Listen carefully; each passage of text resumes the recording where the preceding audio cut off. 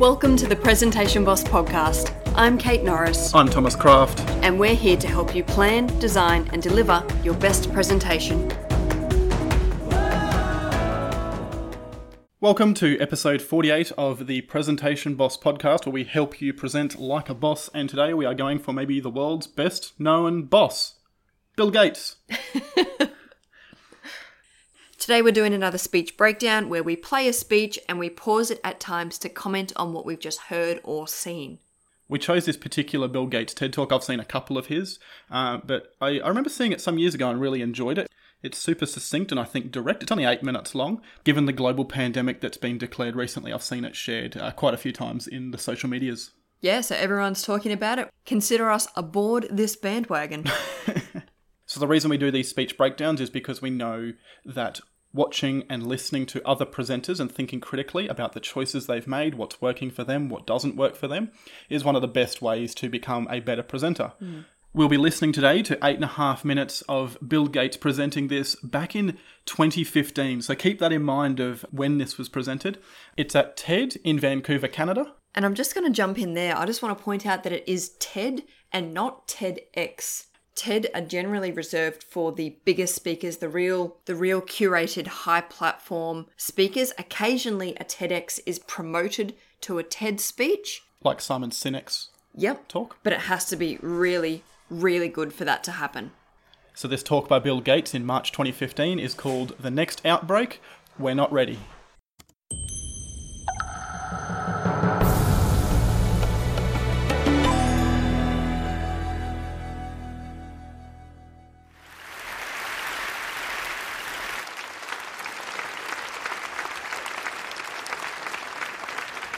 When I was a kid, the disaster we worried about most was a nuclear war.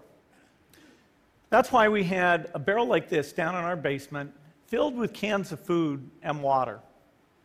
When the nuclear attack came, we were supposed to go downstairs, hunker down, and eat out of that barrel. Today, the greatest risk of global catastrophe. Okay, this is one of the best openings ever. Yeah, I love it. He has walked in with a trolley and this toxic waste barrel on the trolley. Well, it looks like a military type barrel. Yeah. Put it next to him on the stage and then walked into the middle and started telling a story about these barrels. So we're starting with a story. We've got these awesome visual aids that's immediately grabbing attention. But then he's making sure we're not distracted by that really strong visual aid by addressing it immediately. It's just got all the things. I'm loving this because I've obviously seen this talk before and you haven't. I haven't. Yeah. I've seen it shared 1,000 times and I've not actually watched it. You're having the exact same reaction and loving the exact same things that I do. Yeah. Go on. I want to have just a 2-second chat about what he's wearing. I like it. It's a pair of grey slacks, a business shirt, and I think they call that a sweater. It's like a really light jumper. I think it's a sweater. It's like what you'd wear to golf on a cold day, maybe. I think, to be honest, having seen Bill Gates speak a fair bit, that's the Bill Gates brand. Yeah. I always see him wearing that. Yep. Okay, right. Let's keep going. Today, the greatest risk of global catastrophe doesn't look like this. Instead, it looks like this. So I love the combination he's got going on here of visual aids. Yes, he's got the physical barrels on the trolley sitting beside him, but he's also got some slides up behind him. Now, I'm going to assume that they're PowerPoint slides because he is the Microsoft guy, right? Not Keynote. Yeah, or Prezi. So that one, he said the crisis we used to be worried about was this, and it had a picture of a nuclear mushroom cloud. The crisis we're now worried about is this, and it's a microscope image of a virus with a caption under it which just simply says influenza virus. This is really adding a complementary visual element to a presentation. We can listen to him and watch these supporting images help to tell the story. Instead, it looks like this. If anything kills over 10 million people in the next few decades, it's most likely to be a highly infectious virus rather than a war. Not missiles, but microbes. Now, part of the reason for this is that we have invested a huge amount in nuclear deterrence. But we've actually invested very little in a system to stop an epidemic. We're not ready for the next epidemic. Let's look at Ebola. I'm sure all of you read about it in the newspaper. Lots of tough challenges. I followed it carefully through the case analysis tools we use to track polio eradication. And as you look at what went on, I want to touch on Bill Gates' credibility here, because I don't know, Kate, if you know what Bill Gates does now. I know that he's really big into philanthropy, but that's all I know. Yeah, right. I'm going to make the assumption that before he walked out onto this TED stage, he had some sort of introduction that talked about his current work, which, yes, as you say, is philanthropic in nature, but has been very much directed at sort of world health, especially in developing countries where him and Melinda have a huge focus on health. Right, okay. So he touched on there very briefly about the case study programs that they use to follow, gave a little bit of credibility, but I would imagine that a lot of that background and credibility was given in his introduction that he would have supplied and he was introduced with to help give the audience really good context about why the Microsoft guy is talking about health, if you didn't already know. Yep. and as you look at what went on, the problem wasn't that there was a system that didn't work well enough. The problem was that we didn't have a system at all. In fact, there are some pretty obvious key missing pieces. We didn't have a group of epidemiologists ready to go who would have gone, seen what the disease was, see how far it had spread. The case reports came in on paper. It was very delayed before they were put online, and they were extremely inaccurate. We didn't have a medical team ready to go. We didn't have a way of preparing people. Now, Médecins Sans Frontières did a great job orchestrating volunteers, but even so, we were far slower than we should have been getting the thousands of workers into these countries. And a large epidemic would require us to have hundreds of thousands of workers. There was no one there to look at treatment approaches, no one to look at the diagnostics, no one to figure out what tools should be used. As an example, we could have taken the blood of survivors, processed it, and put that plasma back in people to protect them. But that was never tried. So there was a lot that was missing, and these things are really a global failure. The WHO is funded to monitor epidemics, but not to do these things I talked about. Now in the movies, it's quite different. There's a group of handsome epidemiologists ready to go. They move in, they save the day, but that's just pure Hollywood. The failure to prepare could allow the next epidemic to be dramatically more devastating than Ebola. Let's look at the progression of Ebola over this year. About 10,000 people died, and nearly all were in the 3 West African countries.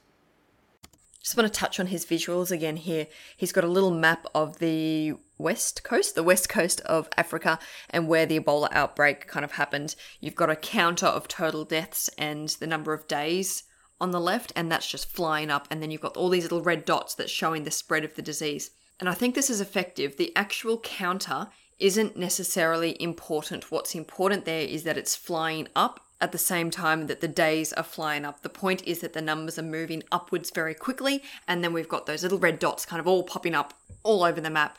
So even though there's text and numbers, the important bit is actually the movement in them. It's a really effective data viz. I like it. And nearly all were in the 3 West African countries. There's 3 reasons why it didn't spread more. The first is there was a lot of heroic work by the health workers. They found the people and they prevented more infections. The second is the nature of the virus. Ebola does not spread through the air. And by the time you're contagious, most people are so sick that they're bedridden. Third, it didn't get into many urban areas, and that was just luck.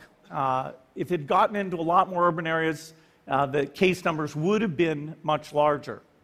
So next time, we might not be so lucky. You can have a virus where people feel well enough while they're infectious that they get on a plane or they go to a market. The source of the virus could be a natural epidemic like Ebola, or it could be bioterrorism. And so there are things that would literally make things 1,000 times worse. Well, that's uncanny. Oh my gosh, this is just...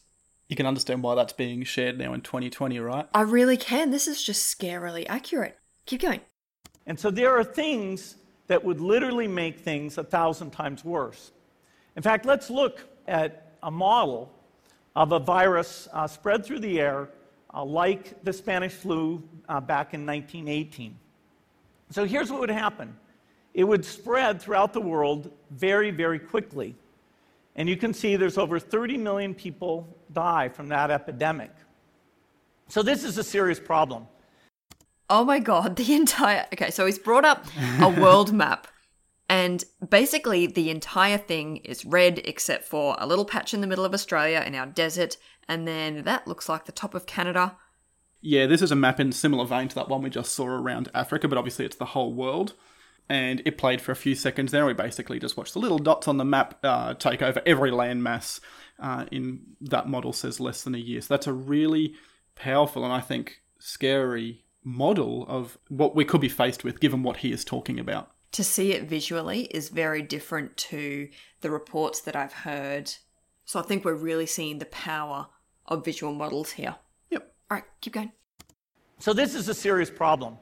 We should be concerned. But in fact, we can build a really good response system.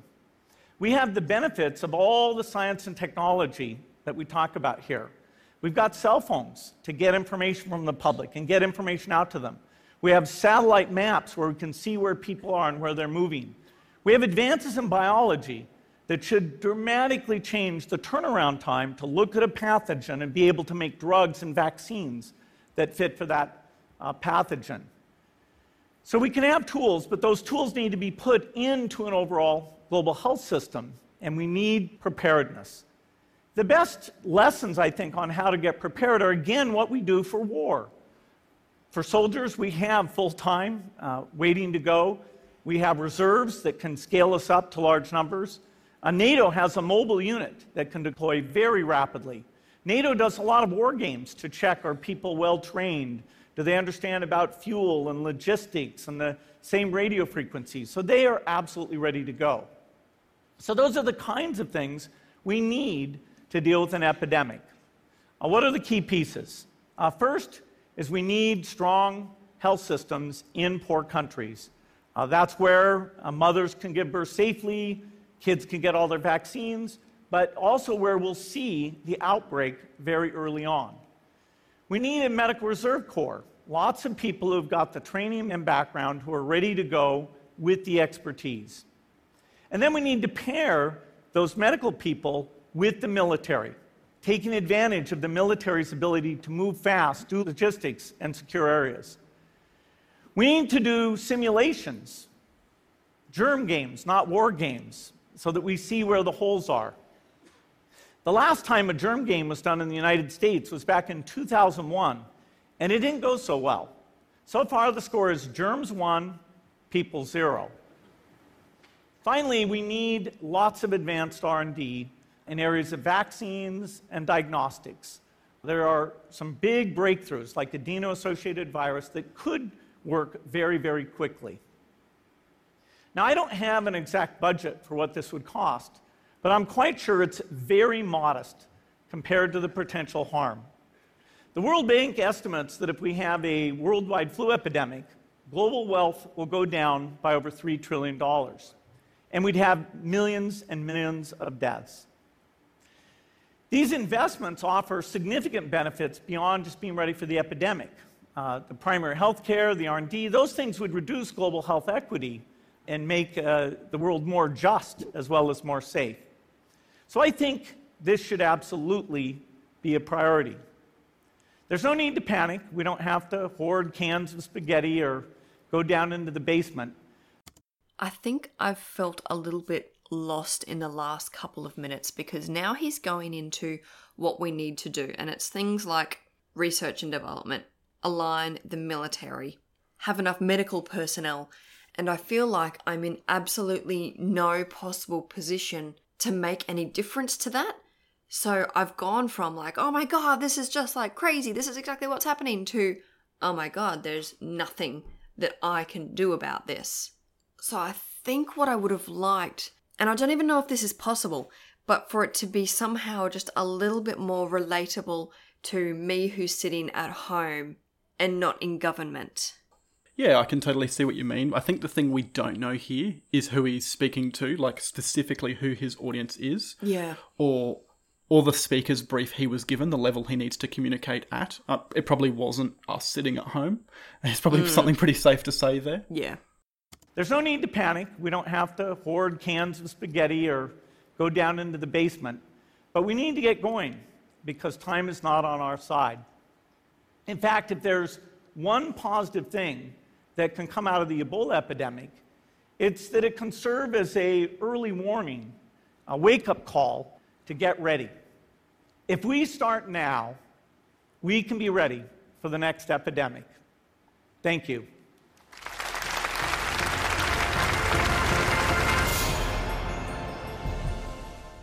Well, it's really good that we started in 2015 and there wasn't a coronavirus outbreak. Maybe we'll be ready by 2025.